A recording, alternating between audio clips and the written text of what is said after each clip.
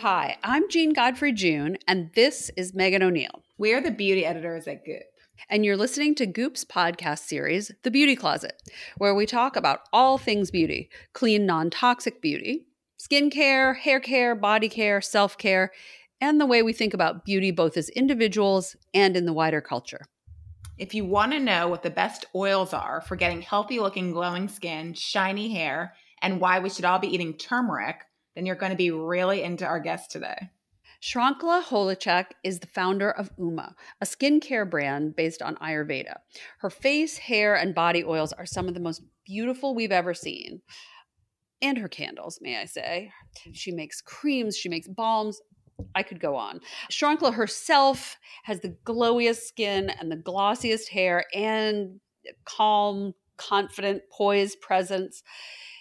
We want what she's having. She's one of those people. I always want what Shrankhla's having, and she definitely wins the prize for having the coolest ancestor story. When it's not COVID, Shrankhla goes back and forth to India regularly. I would someday love to go to see the farm where she harvests all the botanicals. It's so cool, and she employs mostly women. And Shrankhla herself just sort of oozes wisdom. She knows everything about plants and their powers. She's amazing. And yes, I'm dying to go there too. I can only imagine how beautiful it is there. India in general, I found so beautiful. And then the way her products look and smell and work and feel. Can you imagine the gardens growing the botanicals? Oh, I want to go so badly. And I just love the way she talks about Ayurveda, the concept of food as medicine and using botanicals to treat skin and hair and overall health. It just makes me excited to know that I have power over my health and how I feel. And what could be more powerful than that? I first learned about Ayurveda. Do you remember when I had I remember. You remember. It was like I was 26. I had terrible adult acne. It just came out of nowhere. Terrible acne, but still beautiful. Like, I don't know that there's any other person on earth like you that could be totally broken out and also like stunningly beautiful. Anyway. That's very nice. But honestly, when you have darker skin, I think it like you can get away with having terrible acne a little more. Like it's not like as red and blotchy. But anyway, it was there and it was upsetting and I hated my acne. So I went to see an Ayurvedic doctor for a few months. He was in Queens. And he did all these amazing things. He would study my eyes to measure inflammation markers. And he gave me all these recipes for broths and herbs to eat. And he was like, make this broth. It had like celeriac root in it, not celery, but celeriac root, which is this like I remember fanciful looking root. I feel like I saw the root. Like maybe you bought it and then it was at the office. Yeah. Oh, definitely. It was like under my desk from like the farmer's market, covered in dirt. And so you make a broth with that. And I would do that. And he was like, after a few weeks, you're going to get warts on your feet. And that's the detox working. And then your skin is going to get better. And that happened. Like I got a bunch of warts on my feet. And then over the course of like 3 months, it was not overnight, but my acne totally cleared up. That was amazing. How I got into Ayurveda. Have you had any Ayurvedic experiences?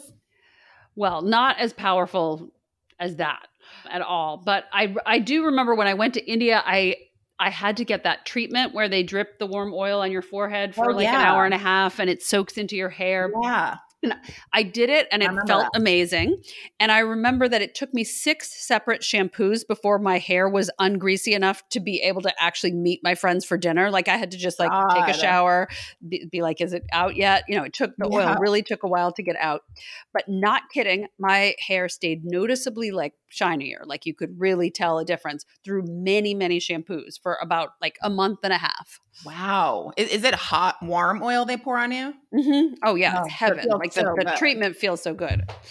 I want that. I feel like we need to find a place that does it here. That's great. I bet there's some places. And I bet Shrankhla knows what they are. Yeah. I want to find out. Okay. Let's get to Shrankhla. Shrankhla, we are so excited to talk to you today. You have kind of the most incredible, glamorous origin story that I've heard practically. Can you tell us a little about your family's business? They were the pharmacists for the Indian royal family since the 1200s.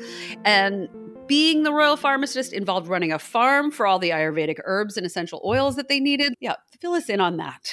It's so funny, Jean, that you say glamorous because I honestly, for the first 25 or longer years of my life, definitely thought myself the very, very opposite of that. And while I won't say that has changed entirely from the opposite perspective, I think over the years I've come to embrace a little bit of my Indian origins and the rural, earthy origins that I came from a little bit more.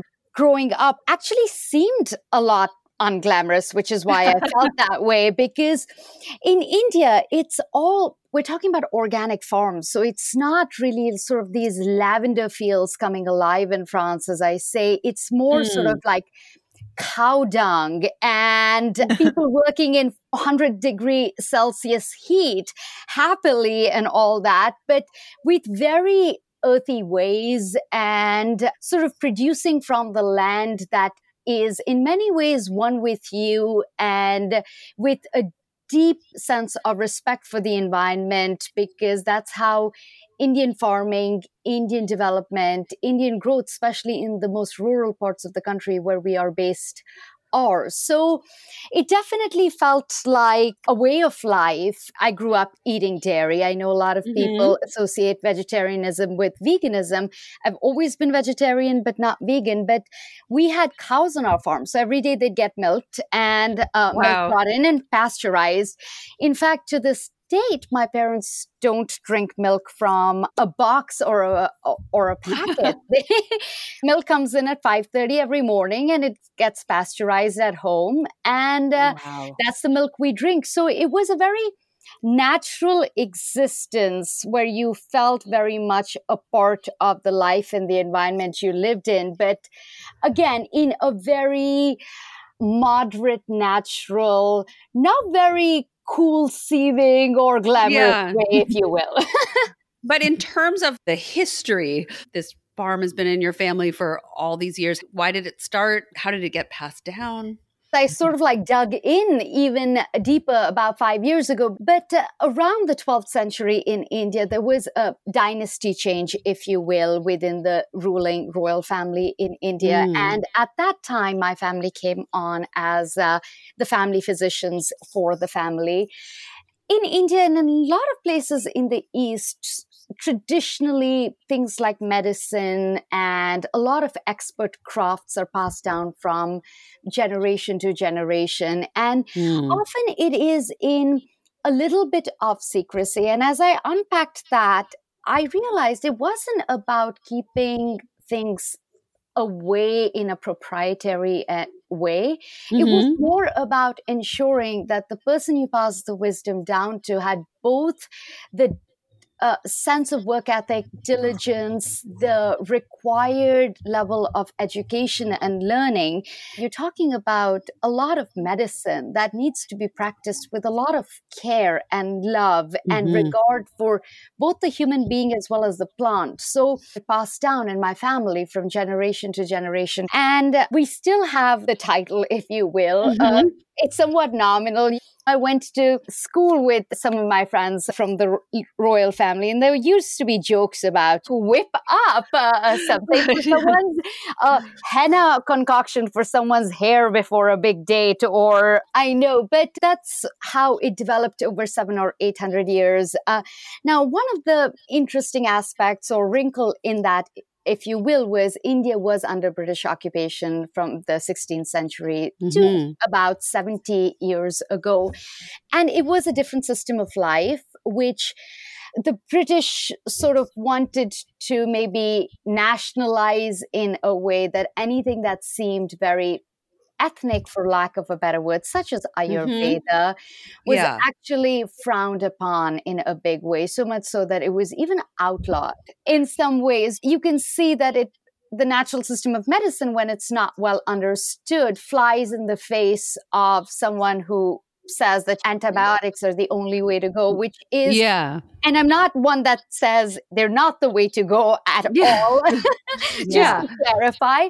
But, over the years, we found a nice middle ground. But yes, there was that wrinkle about Ayurveda. So there was definitely some interesting challenges that presented themselves as sort of the gatekeepers of this ancient wisdom.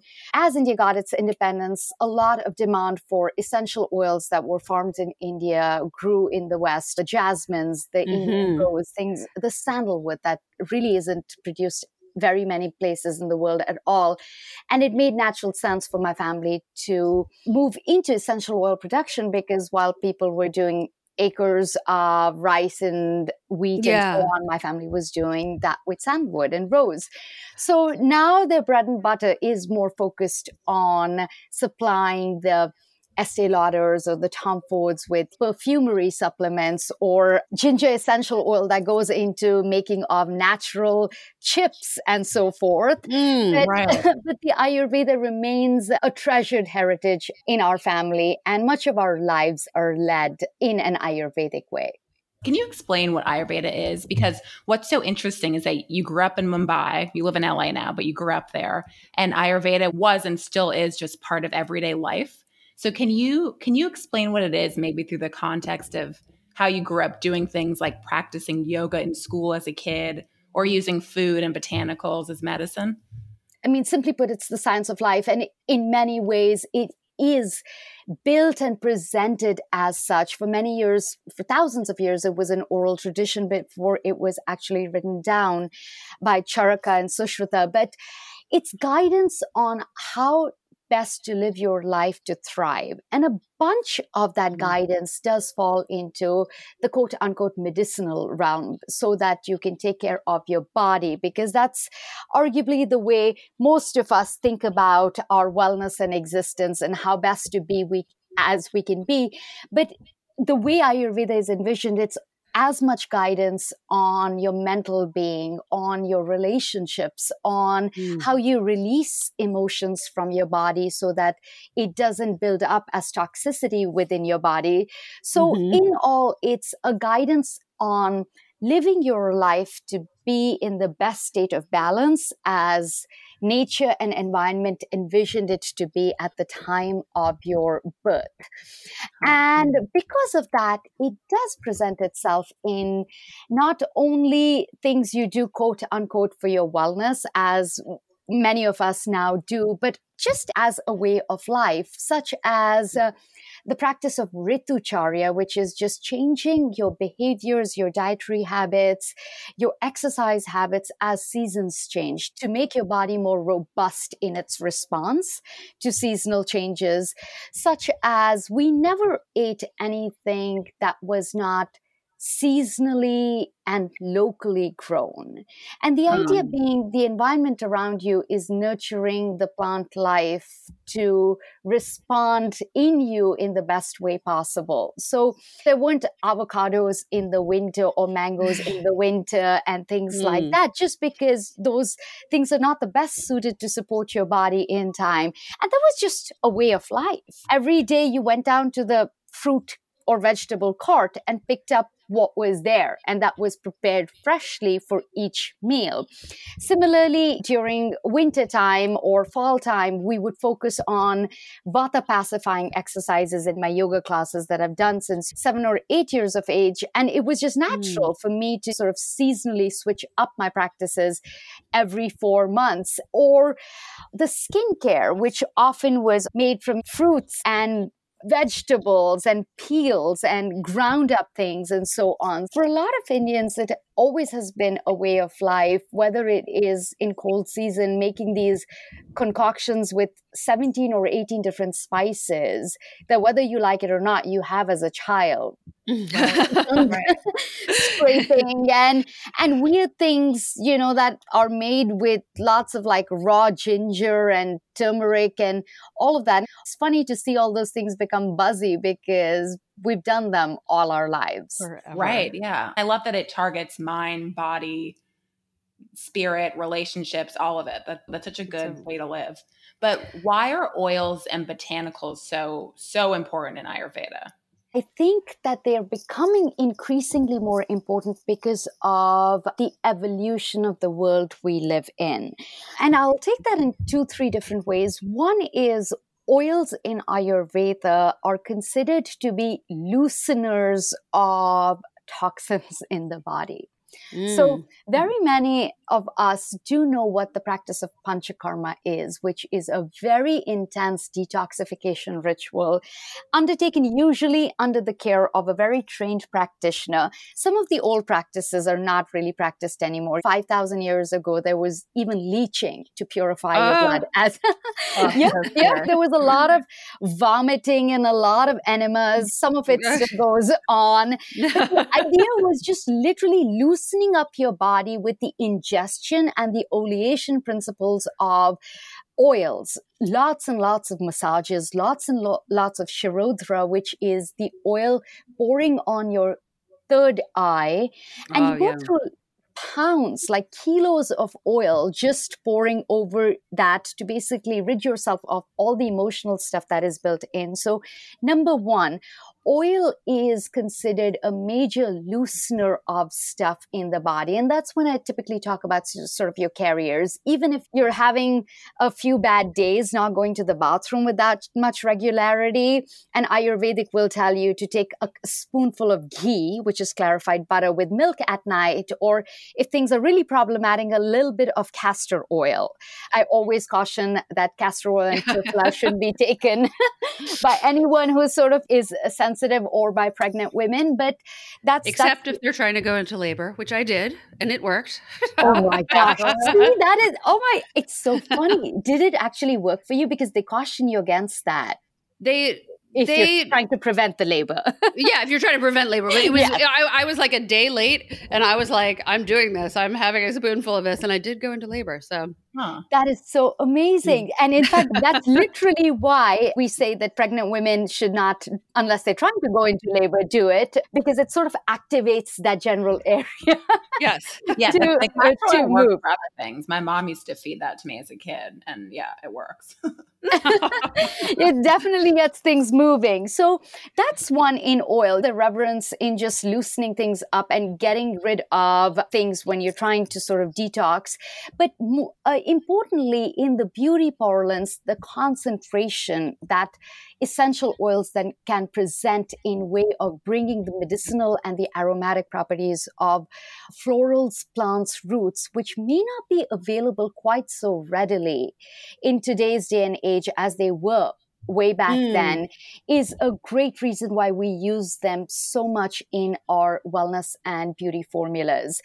You condense down sort of thousands of petals and kilos of plants and roots to get a very small distilled amount of an essential oil, which effectively gets its word essential because it's the essence of a plant or a fruit or a vegetable or a flower that it's extracted from. Highly potent, highly fragrant.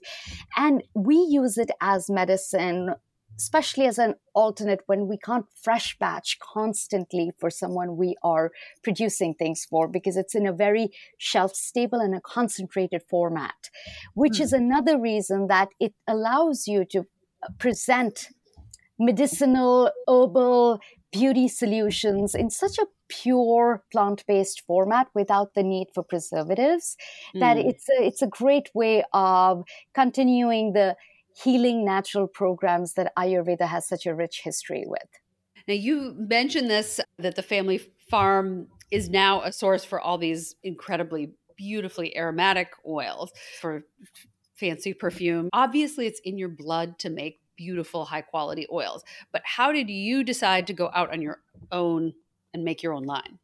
It didn't happen overnight. I say this a lot, that it was not an epiphany. It was not a crushing need to sort of say my piece. It wasn't any of that. It was that I had sort of both formally and informally learned such a rich amount of the plant world growing up, with a basis in science and understanding how we tinker with sort of the machinery to ensure we get the purest extracts, and sort of had a very holistic understanding of it, but didn't want to do it at all and wanted to do sort of consulting and management and all of that stuff, which is what I moved to the United States for and was doing with McKinsey for several years. But I think it was sort of a personal acceptance of everything from my I don't know, my brownness and my accent and my saying things funnier than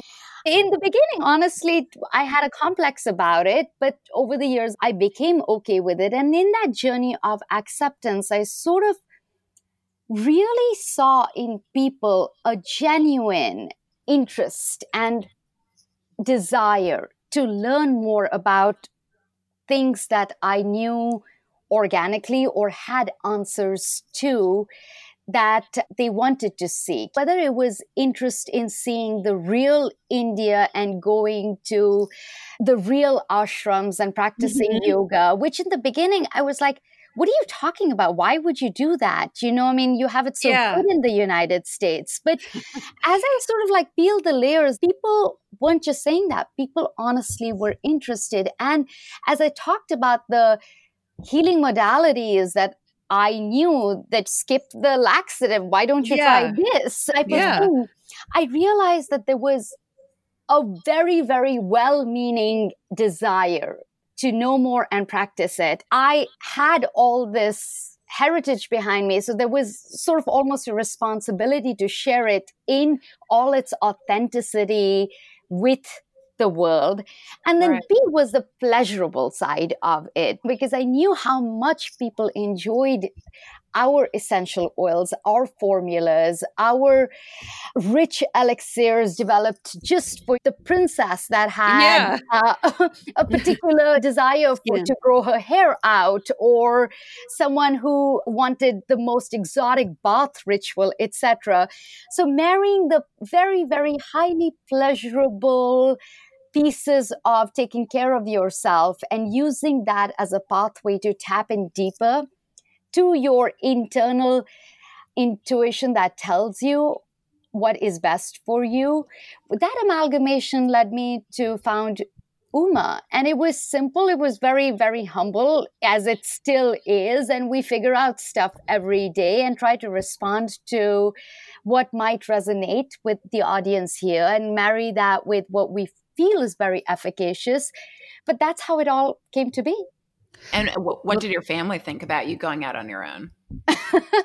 It was definitely an interesting response, because for the years preceding that, they'd seen me toe an entirely different model and path of life. And then suddenly saying that was like a lot of excitement and a lot of confusion, I will say that. My mother especially was very bewildered by that. Yeah. But they were incredibly supportive, is what I will say. What was interesting, especially I will say that my mother was a bit of a, tiger mom, for lack of a better word, growing up. I was pushed like any Indian child is to do their engineering and get the highest marks and all of that stuff. Therefore, I'd always been pushed towards sort of like validation on these objective metrics. But when it came to doing this, it was interesting to see how my parents sort of like suddenly released all those constraints. And I don't know where that came from. Maybe they felt like I was old enough to chart my own path, but there's never been any conversation around objective metrics of reputation and success. Yeah. Exactly. It's always more around, are you sure it's helping people? And it's so weird to see my mother change tack like that. And like I said, it might be a lot of things. It might be that they just love it. Yeah. Gosh, I hope so. Of course, sometimes the simplest explanation is there are so many oils that are good for you, and they can end up smelling like a dirty health food store from the 70s. And yours, I'm thinking of, I love your wellness scent in particular. Yours are so gorgeous, sophisticated, exquisite, elevated. Obviously, I'm obsessed, but there's no denying that there's something different than the usual sort of lavender and sage. Is it that your oils are just a different level in terms of the quality, or is it in the mixing? Like, why is it so next level? Like, it really is. You're so kind for saying that. Obviously, quality matters. The way you grow stuff, especially for us, we really treat plant life as something that needs to be honored, such as we believe that plucking plants after sundown interferes with their energy to sort of like thrive, which is why Ayurvedically plants go to sleep. So we honor the cycle of the sun when harvesting and things like that. So there are so many quality metrics that go into especially harvesting and extraction of essential oils that present in how an aroma will speak to you, which of course is I like to believe very true of our oils. But there's a couple of things. One is when we launched Uma, we had a lot of formulas, but we launched everything from the queen and the princess portfolio of things. And what that simply meant was those were very, very, very exacting clients, if you will. I can imagine. So there were two things going on in that they desired or exacted a level of complexity in every blend and aroma that differed very richly from anything that felt commonplace. And then secondly, very often, and this is not to be snobby about it, but very rare fragrances often are things that strike your nose differently, and they're rare because they're very expensive to extract. So our jasmine, our rose, sandalwood, those are extremely expensive fragrances to extract, and often their portfolio of products featured some of those. So a combination of working on the complexity of developing something that really, really felt different and had all those wellness benefits, but also was very, very appealing to the nose, combined with the actual ingredient that went into it, is why some of the stuff might smell and feel different. And the reason why we pulled, or rather I made the decision to pull from that was, I talked about Ayurveda being available to everyone, and I really hope that everyone sort of takes a little bit or a lot from it in terms of breathing meditations, the yoga, etc. Yeah. Products should bring you pleasure. It's not that you need necessarily a product, but it's sort of like that thing that you do for yourself because it makes you feel like $1 million. And that's what you spend on a great glass of wine or a vacation or the product. And a bath that you like. Literally, when I get in your wellness bath, I'm just smelling that scent. I have the candles right at the where you come in at my house, so that how when you come into someone's house and you smell like an incredible smell, people always say, "Oh, what is that?" And it's your unlit candles. Anyway, sorry, I could go on.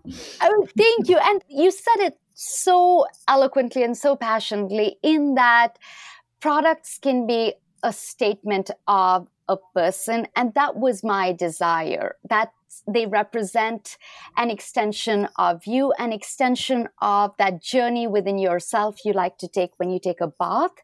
And they can be a very meaningful way to ignite your self-care and your meditation ritual. So I wanted them to be very pleasurable. What do you find are the most powerful oils for mood? I'll start with the caveat that the body knows best. So trust what your nose and brain are telling you, because two people often react to the same aromas very, very differently based on just what their body tells them. But in no particular order, here are a few I love, and they make their way into all the pure calm and the pure bliss within the Uma repertoire. I love vetiver. Vetiver has something called sesquiterpenes, which has a very grounding effect on the mind, the body, the heart. Sandalwood is beloved for confidence boosting. I'm not talking about the confidence that you necessarily need. It works for that as well, to go and kill it in a room, but the confidence within yourself to know that, it's going to be all right, or that you have everything within you to navigate a tough circumstance. I love chamomile. Chamomile and vetiver give our oils that signature green-brown color because it has a lot of azulene. A lot of azulene is also in blue tansy. It's both great for skincare as well as basically calming the mind and body and helping us tap into our parasympathetic nervous system. A lot of the anxiety that we feel today is because a lot of us have become very disconnected with our parasympathetic nervous system. And that's chamomile allows us to tap deeper into that. I love rose. I love jasmine for happiness. So I remember being in India and smelling jasmine in India for the first time versus I grew up in California. There's plenty of jasmine. And it was just a next level smell also. It's such a sweet, in a good way, overwhelming smell in India. There's like a certain earthiness to it, but there is a happiness around jasmine. What about oils for skin, like for breakouts or for boosting glowy skin?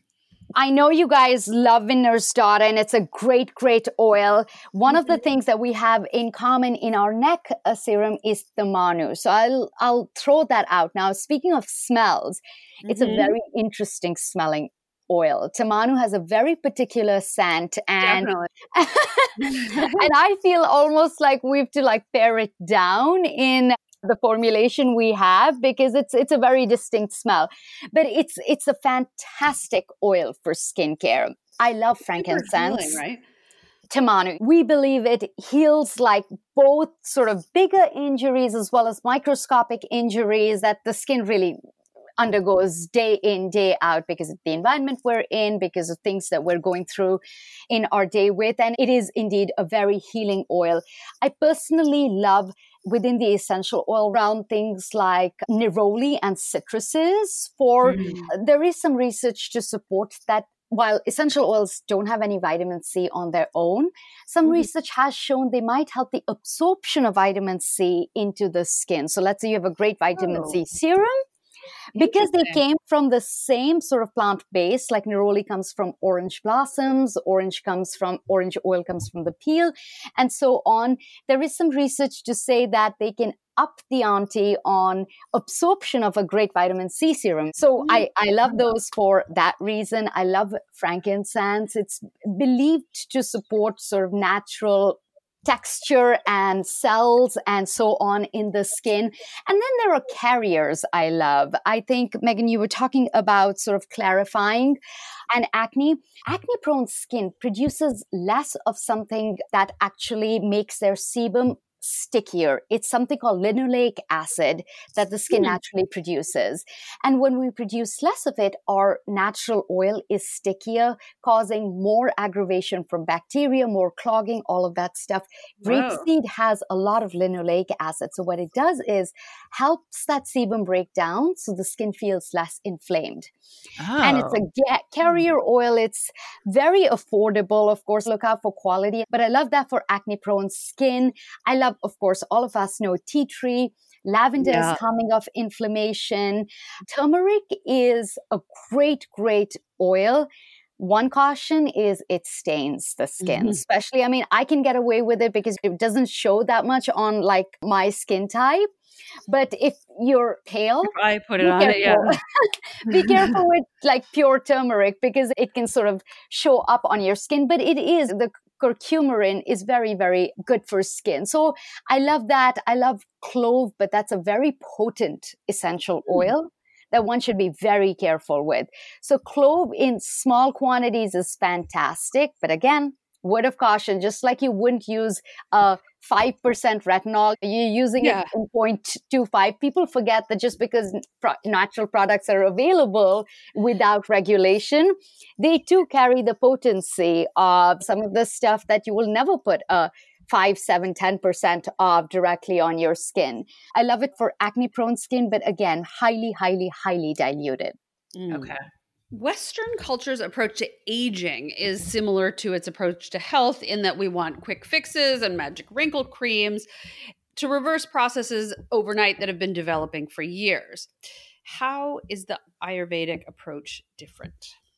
I think the first thing is the topical nature versus the 360 nature of Ayurvedic approaches to anti-aging. So while the Ayurvedic approach to anti-aging will absolutely encompass topicals in your repertoire, but it will also encompass things which inherently foster the idea of rasayana. Rasayana is, for lack of a better word, the life force liquid that runs through you and is very vital when you're much younger. And as we age, the body needs a little bit more of that in every sense. Your joints, your hair, your scalp, the dryness of your skin. So there are things that help your rasayana within your body, whether it is the consumption of foods that are good in good fats and staying away from things that desiccate you from the inside and that will desiccate even your joints. Like a lot of coffee is not that great for skin. It will dehydrate it from inside. So there are things within your diet profile that you'll be asked to take care of. There will be things about your rest and sleeping that you will be asked to take care of when thinking about aging in Ayurveda. There will be things about what exercises you are taking on and the breathing meditations you're doing. So that's a major difference. But then coming to skincare, the one big difference is how much, for lack of a better word, damage Ayurveda recommends to the skin when pairing off nourishing versus that, which is why you won't see a lot of procedures and things that are like very common in doctors' offices, because inherently, as you do a lot of them, they might dehydrate your skin. If you're constantly getting a microdermabrasion, and everything exists in moderation today, but Ayurveda would sort of tell you to take the gentler approach to whether it is through gommages or silk-laced cloth to polish your skin off, etc. There's the gentler approach, nut powders and so on. We talked about oils and constantly restoring the skin and its barriers and all of that. So you'll see a lot of rich things like bananas, avocado, nuts going into face masks, honey going into face masks because it's a natural humectant, anti-inflammatories. And then you've got a lot of oils that you are working with. Lots and lots of massages are very central to Ayurvedic formats of anti-aging. Are wrinkles, are they reviled in Ayurveda, or are they sort of more accepted? Honestly, when you look at Ayurvedic texts, there is not sort of mention of that per se, but more about holistic rejuvenation of the skin. Okay. And there is also a lot of work and mention around thriving from the inside, as opposed to sort of picking off certain topical issues you might have concerns around. And it's a great question because I've really scoured the texts to see if what is in Sanskrit the interpretation of wrinkles. But wrinkles in particular doesn't show up a lot. With that said, the corollaries are brightened, youthful skin that always looks like internally you're as revitalized as you are externally. And there's a lot of stuff on that within Ayurveda, including things like saffron milk and saffron ghee, and which is among the most expensive internal oleations we produce because saffron's so expensive. But apparently that gave you sort of the bright skin of a princess. That's telling that it's not in the Sanskrit, that wrinkles isn't this big thing. I like that. Going back to your products, your packaging is just so beautiful. If people want to give it as a gift, you don't even have to wrap it. It's so pretty. The bottles, the box comes in. How did you land on the design? That was a fun journey. I first tried design firms here, and I felt like there was a very clean white and black, sort of like the stunning Chanel style aesthetic that repeatedly presented itself in various avatars of the same thing, the Scandinavian purity, the French sensibility, when I said luxury. And I was like, it's beautiful, but it has no parts of what feels Indian or organic or floral. And then I went back to India, and it was almost too much of that even my sensibilities stood a little bit sort of shaken by that explosion of color. So I ended up having my sister who studied art and fashion sketch out sort of like the florals that I want, that were going to be in our ingredient profile. And then we went with a Spanish sort of independent firm to bring it all together, because somehow they really got what we were going for in terms of sort of the contemporary sensibility of black and white, but not losing the pop of color, the gold that I felt represented my heritage and the India I know and love. Oh, that's so cool. It is just some of the most beautiful packaging I've ever seen. Both Megan and I are obsessed with your oil pulling oil. My teeth are white. My breath is fresh. I'd never thought that I'd spend 20 minutes in the morning swishing oil in my mouth. I've gotten packages of pulling oil before and thought, yeah, I should try this. And it never want to try it. And then I get this gorgeous, beautiful package convinces me. You've this bottle that you have that has flowers and things on it. It looks so pretty on the counter. It now is sitting on my counter with like one drop left because I'm sort of hoarding it. And I loved it. What have you always done oil pulling, and what's the idea behind it?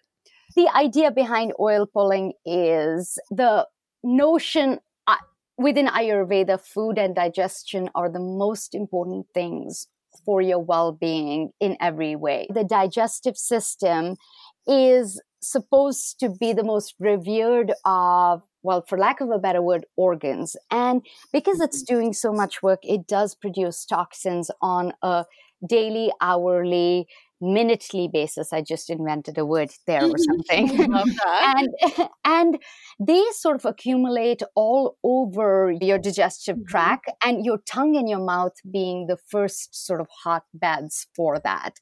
The idea behind oil pulling is it starts to sort of pull through at about 5 or 6 minutes. In fact, there's now science and research behind it. Really? Yes. And in fact, the 5 or 6 minutes is important because sometimes you're tempted to sort of like just regurgitate for 3 minutes like you would for my mouthwash. I try to tell people just go on through the 6th or 7th minute, because that's when the bacteria start binding from the mouth area to the oils. And it's supposed to sort of clear your entire gut first thing in the morning of all these little creatures that are binding, creating at the surface level just bad breath, but also bad toxins as they live and breathe in areas that they're not supposed to breathe. So it's a great detoxification ritual, not just for your mouth, but your entire digestive tract.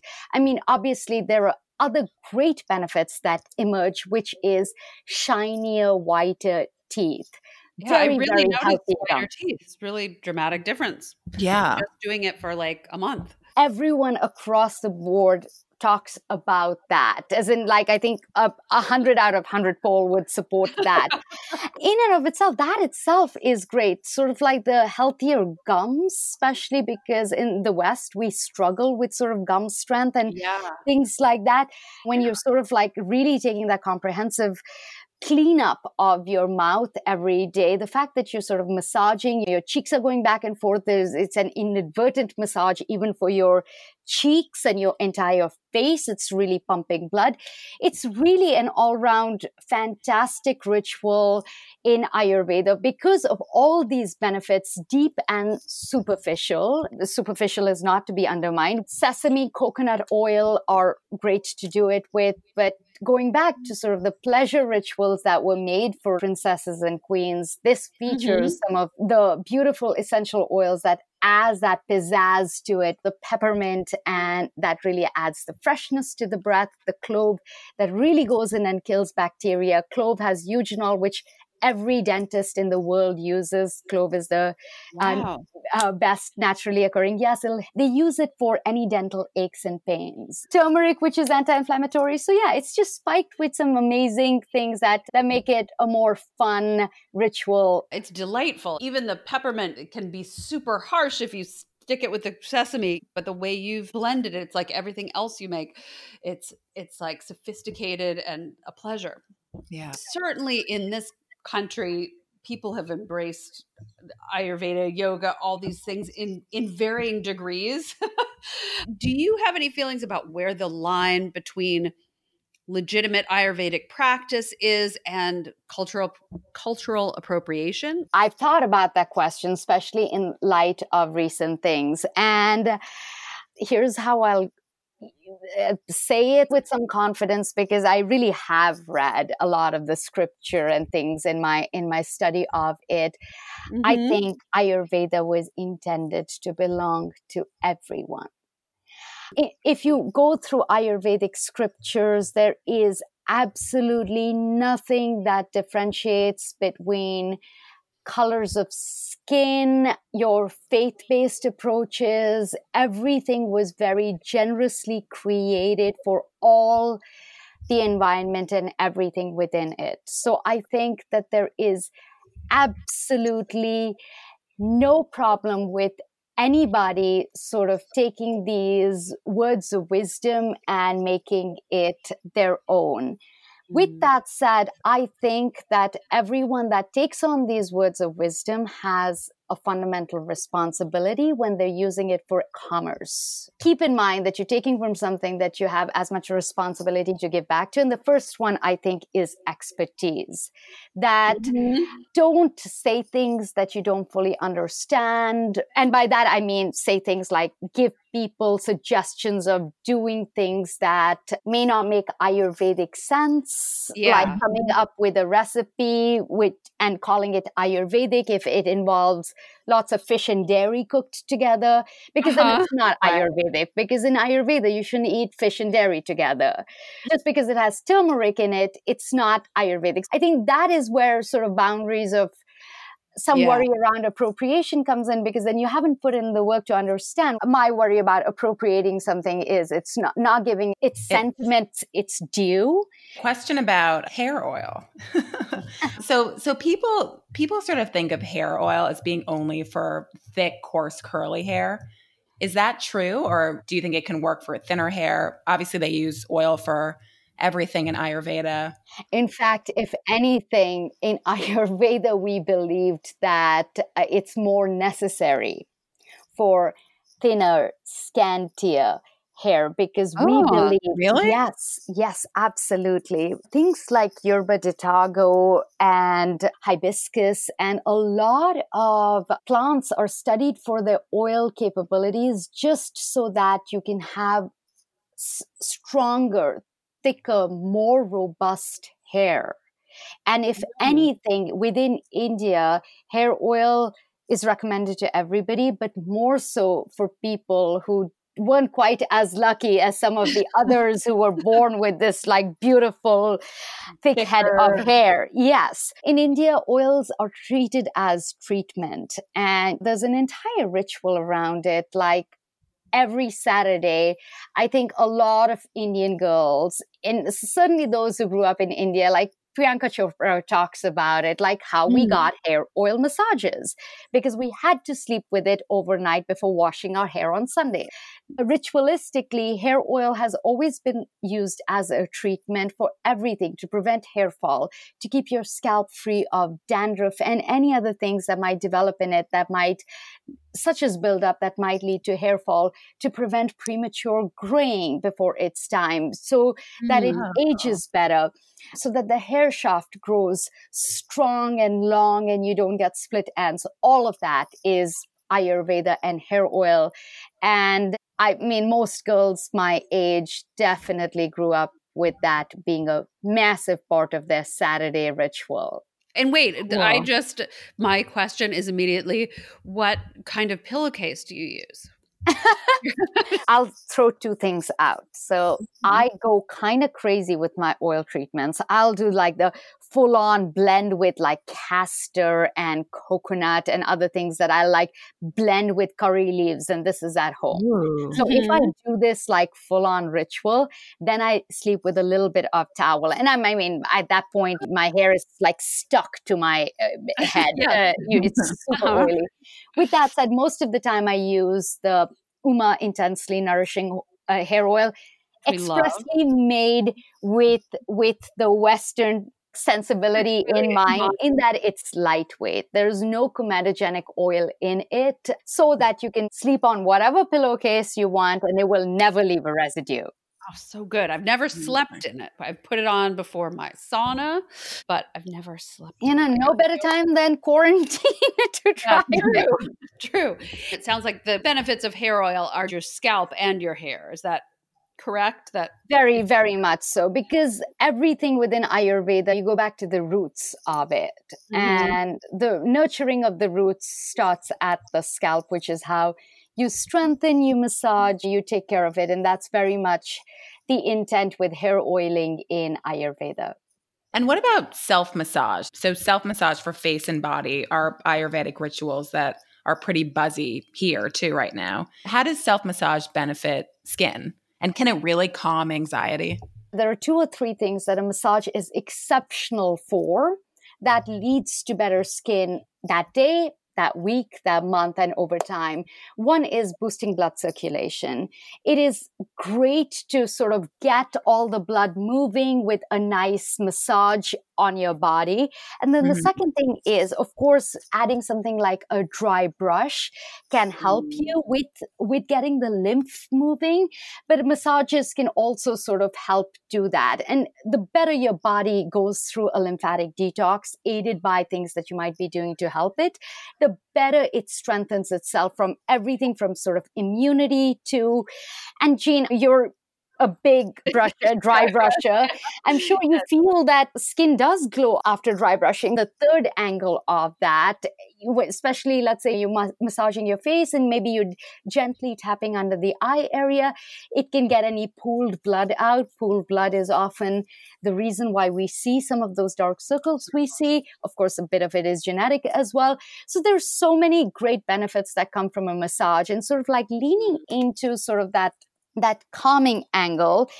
And this is a more esoteric part of Ayurveda, which is the concept of marma points. There are 107 marma points, which range from easily accessible and good for you to, at the extreme end, is something like an Achilles heel, which should only be sort of manipulated by very trained practitioners. If you were to do a very intense Ayurvedic sort of detox, they'll manipulate the marma points in a way that you'll actually see smells emanating out of your body, and not pleasant smells, but because that's your body getting rid of toxins. Yes. So marma points in the body, there are some that are encouraged manipulation of. They exist right in the middle of the palm and the fleshy area of your hand, as well as the bottom of your foot and sort of the fleshy area of your heel. They're believed to aid in sort of circulation and posture, as well as, especially the ones in the hands, can even relax you when you're trying to go to bed. Sort of massaging that area, that fleshy part between the forefinger and the thumb, can be a very deeply relaxing mechanism to sort of roll off to sleep. Really lean into the interconnectivity of your body and all the muscle tendons and how they come together, because the body is very, very smart. It evolved over such a long period of time, and there's things you can do to help yourself every day. Oh, I will say every night I rub my feet with either the calm oil. I don't really have trouble sleeping, but I just feel like, why not add some calm? Or I love the absolute anti-aging, the balm. I just love that scent so much. And it feels so good on my feet. But now I feel like I should do my hands too. Why stop, Jean? These investments pay back 20, 30x. I mean, my mother didn't have a single gray hair till she was like in her mid 50s. I mean, wow. I saw my first one at like 30 with like my excessive coffee drinking and throw out a laundry list of my habits, which differed quite significantly from my mother's self-care practices. But they do. I mean, I've seen that firsthand in a lot of my family and a lot of Ayurvedics that truly live and breathe the word every day. They're living the best life. So in terms of your personal routine and Ayurveda, like what things are you super consistent with? How much is regimented or in a groove, and how much goes in and out? I'll start that out with sort of maybe borrowing from a tenet of Ayurveda of moderation. So there are certain things that I will not skip on. So whether it is tongue scraping, I'm very good about dry brushing, also because as I've gotten older, cellulite genetically has presented as more of a problem. And I find that it's greatly helpful. A little bit of a self-massage, both on the face as well as my body before my shower. I do put a little bit of oil in my belly button before I go to bed. What does that do? What does the belly button oil do? The sort of like the first and surface level thing it will do is really hydrate the skin. It's amazing, especially if you can sort of like get a good ghee, or we use mustard oil. The first thing it'll do is really hydrate you from the inside out. So in about a week's time, the first thing you'll notice it is on your mouth. Your chapped lips are gone. No way. That's so cool. It really is. Yeah. Especially if you're going through a especially bad bout, it'll show up even faster. Yeah. And if you wear nice night clothes, I don't just throw on some cotton so that it doesn't sort of like seep out. Yeah. Those are some of the things I do. As I mentioned, I am vegetarian, and there are things I do for my dosha. I present as Pitta dosha. So I try to keep, even though I love spices, there are things that I'm mindful of, that I won't do too much of a spice, especially when I know, let's say, I'm aggravating my body a lot. So I eat sensibly, but it's not all smoothies and fruits and nut butters by any means. So there's like moderation and sensibility around that. And then there are sort of things that I set myself a weekly or a monthly target to. Those things are breathing meditations or transcendental meditation. I try 3 times a week. It can happen anywhere, especially at TMing or breathing meditation. TMing. We all at Goop, we had a chance to learn TM. So I do it. But yes, it's one of those things that you're like, oh, I forgot today. Oh. The great thing is you can do it next time. And I will say that every time I do it, I palpably sort of see the difference a few weeks in a row. And things such as a breathing meditation, number of yoga sessions, I can get in just a little bit, but sort of like that comprehensive 30 minutes or 45 minutes, I try to book in 2 to 3 times a week so my body does feel that in a big way. And that's how I run my life. The most important thing that I have found as a guide and an anchor is trying to listen to my body. So timetables and everything goes out of the window when I really know that I should focus in on these things, and ignoring them is the biggest disservice I think I could do. So it's just about sort of fine-tuning that intuition and really leaning in when your body really needs to lean in. Oh, yeah. Well, you certainly, you make it so appealing, like a lot of these practices, so appealing and so beautiful, instead of just like, oh, I've got to put in my navel oil. It's like something that smells incredible, and it's this beautiful experience. So thank you. Thank you, ladies. Always fun. Yeah, thank you. Thanks for coming on. That was an amazing one. I just love her. Of course, I love her stuff that she makes. I can't get enough of it. She's so elegant, and she knows everything about every oil on the planet. It's so cool. It is. It is. And she's just... Wait, I have a question. Did the castor oil thing, she was saying like castor oil to go to the bathroom. Do you think that really helped you go into labor? Like, it's a common thing. People say take I don't know what the amount is, but like a teaspoon. I remember I learned about it when I was pregnant, and castor oil is in like a lot of lip balm and a lot of lipstick and that sort of thing. So I wrote this thing about how like I wanted to use Francois Nars's lip balm and like and eat it. But before when I wanted to go into labor, and it would be like the most glamorous thing to do. Yeah, it kind of would be. You're like, let me eat this NARS lip balm. But I did take it. I was a day late, and I was just like, this is. For some reason, I expected, like, you know, at the end of being pregnant, you're really ready to be done being pregnant, and so I expected, like, this is my due date. It's the day it's going to happen, and nothing happened. And I was like, the next day, I took castor oil, and I did go into labor. I don't know that was it, but it certainly doesn't. It certainly is something that, like, I know midwives will pull out every once in a while. And they definitely, you know, if you're pregnant, you should never ever take it unless you're ready to go into labor. Well, it's just so interesting when different remedies are used in different countries, and like castor oil, like my family's Jamaican, and that they say that too, like they like swear by it there.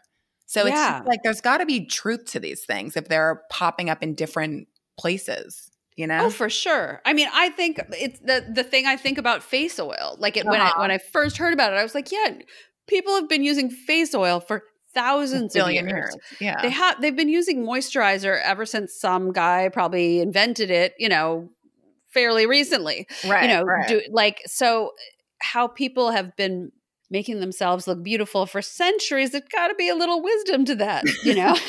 Like there's got to be something to it. Yeah. Yeah. I would love to do like a full like panchakarma. I want to go to your guy in Queens. I want to never. He was sexist, it seemed, which is why really? I stopped going. Yeah. He was sexist? He said like he was super traditional, and he said some things that rubbed me the wrong way. He was good, but like I was like, I can't see you anymore. Well, I remember I used to go to a yoga studio long ago, and they would say before the class, they'd be like, if you have your period, you need to get up and leave. Really? Yes.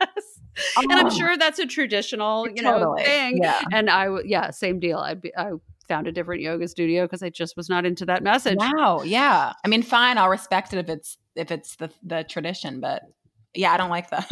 Yeah. Yeah. I really loved what she said, sort of in that vein of taking the idea that Ayurveda is for everyone, and that you can sort of take what you need and not beat yourself up with not having followed every possible. Yeah. I think we tend to be so extreme here in the West. Like we're like, okay, I'm going to go on a cleanse and eat nothing but celery. Yeah. Like that kind of thing. There's that super intense side, as well as the very intense indulgence that we're willing to go into. And some of my friends, my boyfriend always kids me about like giving myself too much of a break. Like I'm always kind of cutting myself a break. But I do think it's the key to happiness and not being under too much stress. Yeah, I do too. Like we live once, we think. So why not make things feel good? Yeah. And I loved the idea of that oil sort of loosened everything up in your body. I mean, there was the digestive angle, but also just, that you want to feel loose and flexible and, able to be flexible rather than brittle, Yeah. I love that too. And I also love the aging sentiment. Like the fact that, wrinkles weren't even in the scriptures. Yeah. And that they focused on what to do internally, and bright skin, because that is beautiful, like wrinkles, but your skin is bright and alive and radiant. I mean, we always talk about that at Goop, and it's weird when Shrankhla was talking about it, it made me think, I was lucky enough to get to go to India once, and I was with a bunch of editors, and at one point we decided to go see this temple that was kind of up in the mountains. There were all these monkeys in the temple, and it was kind of a tourist spot. But we kept kind of going further and further up into it. There were many buildings further up in the mountains. We kept going up and up and up.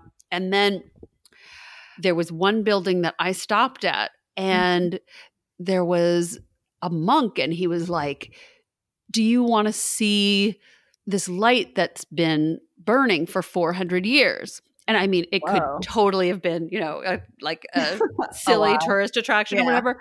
And I said, yes. And I started I think I took off my shoes and we started going down all these passageways, and it was almost like rock passageways. It was just and it was dark. And I was like, what am I doing? Am I about to like end my own life? What am I doing? But you were alone? I was alone. Yeah. And they were all like, where the hell did Jean go? Whatever. But I trusted him for whatever reason. I felt like he really wanted me to see it. Yeah. And so I went down there, and it was like twists and turns, and it's almost like being in a cave. You're going down and down and down. And then we got to this room, and there was a little sort of, like altar in it. And there was this kind of a little pot that had this flame going. Yeah. And they were like, this flame has been going for 400 years, I think was what it was. And I just sat, they said, you can sit here for a little bit. And so I did. And that was it. When she was talking about that, in terms of maintaining aging, maintaining that sort of life force inside yourself, like my head immediately went to that little light inside that mountain, that idea that you can, keep the essence of yourself going and keep your curiosity and I do think a lot of it is not becoming too set in your ways, like my mom says. Yeah. And that's also been a recurring theme in our podcast with these amazing people we talk to, being flexible and just adapting and evolving. Staying alert and having all your senses fine-tuned and ready to go. Like you're smelling these incredible jasmine flowers or whatever it is you're smelling that day, and all your nerve endings are alive because you're dry brushing and you're I loved it. She kept saying with lots of massages, and I was like, yes, lots of massages. That's what I want. That sounds so good. Between that and the jasmine in India, I was just it was a treat to hear her talk about things in India. Yeah. Oh, that was something I noticed in India. Like you can literally, the smells were just like, there's no other way to say the next level. Like I smell jasmine, even in a market in India, not the fanciest jasmine, even. She was talking about earthy. I didn't even find it that way. I was just like, this is the most powerfully beautiful smell. Like I can't even. And I remember I bought like a necklace. They sell necklaces of jasmine. And so I bought one in the market and I kept it in my suitcase. And I brought it home, and it was like a year before it stopped smelling incredible. Wow. And it was just flowers. It didn't have. That is magical. So on the site, I do a column called Megan Tries It, and you do one called Ask Jean, and we get a whole bunch of beauty questions. And we're going to answer them all here, right now. Yes. So should we get into today's Ask Me Anythings? Or maybe Ask Us Anything? Yes. And if anyone's listening and has a question they want us to answer here, just send it over to Goop on Instagram or Facebook. It could be about self-tanner, crow's feet, dry shampoo, parabens, our favorite bath soak, non-toxic lube. Or anything else. Now to today's question. Okay, here's a question from Lexa L. She says, I love Goop skincare and have all the products. Amazing. Goop Glow Super Powder, Microderm, 15% peel pads, Goop Jeans face cream and eye cream, and G-Tox tonic. How do I do a routine with all the Goop Glow, Goop Jeans, and G-Tox products? Oh my God, a big Goop fan. Good question. Well, okay, so all the products are sort of designed to be used, like you can use them together. Nothing's going to make something else stop working or anything like that. But you just want to be careful with like over exfoliating, for instance, and overdoing it in that sense. So for the Goop Glow line, which is one of my favorite lines, there's the Microderm Instant Glow Exfoliator, and then there's the Peel Pad. And you don't want to do those together. You want to wait like 24 hours before. At least, yeah, because they're both really powerful, and the peel pads are especially really powerful. It's there's that 15% glycolic acid one, and then the 5% one for sensitive But both skin. of them are just to be used once a week. Those you don't want to use them more than once a week, and you don't want to use the Microderm around the time that you're using it. So 24 hours at least. Sort of depends on your skin. So you want to be careful to not over exfoliate. So one thing to know is that the Goop Glow Microderm and the Goop Glow Peel Pads, both the 15% and the 5%, and the G-Tox tonic, those three products have alpha hydroxy acids. So you have to be really careful using those together because you don't want to over. You don't want to double up. You don't want to give yourself, treat with alpha hydroxy acids and then treat again, shortly later. It's going to irritate your skin. So you want to space those out. However, because they are different forms, they can be really great in conjunction with one another. So like, how do you use, you use the microderm and G-Tox? Yeah, I'll do microderm and then at night I'll do microderm and then I'll put on G-Tox as sort of my nighttime treatment, my nighttime overnight treatment. So you use them in the same session? Oh, I do. Cool. Yeah. Yeah. But not with the event. What do you do? I use the peel pads once a week and then I just have the microderm in the shower, and I usually shower every other day or so. And if I haven't just used the peel pads, I do the microderm in the shower because I feel like my skin is already wet, so it's going to do its most effective work. And it just feels really good to get out of the shower and be all polished and everything ready to go. And that's a benefit of all of these products. Anything with alpha hydroxy acids, anything exfoliating, gets rid of the dead skin cells and dry skin and other debris that get in the way of, say, if you're using a treatment product or even just a moisturizer. If you exfoliate, that moisturizer or that treatment can get through and be more effective. Also, if your skin is wet, it's also more effective. So you can really make these things work together in terms of alpha hydroxy acids. And Goop Glow Super Powder that she mentions, you can drink that. It definitely doesn't have any effect on other things working. It just adds antioxidants from the inside out. We believe at Goop that beauty comes from within, and that Goop Glow Powder, it's that nice citrusy drink. I like to have it every day. So talking about the fact that moisturizers will work better if you're using alpha hydroxy acids. I love to do a microderm, and then when I get out of the shower, I put on face cream, the Goop Jeans face cream, and it super sinks in because I've just cleared away all the dead stuff and stuff your skin doesn't need. Everything's smooth, and the cream can really penetrate. Yeah, it really does make a difference. And the combination, alpha hydroxy acids actually long ago were invented for extremely dry skin. Even though it seems counterintuitive that they're stripping away skin and that would be terrible for dry skin, it's actually how to treat an extreme form of dry skin called ichthyosis. And then the last thing I do after that, the ultimate sort of smooth, glowy skin, do the microderm, put on the face cream, and then definitely go in with some eye cream. There's not a makeup artist on the planet that doesn't put eye cream on before they start makeup. Everybody looks better with their skin around their eyes a little plumped up and supple and moisturized. Thanks again for joining us on The Beauty Closet. You can learn more about our new podcast series at goop.com/beautyclosetpodcast. If you're liking what you're hearing, please rate and review the podcast and share it with a friend.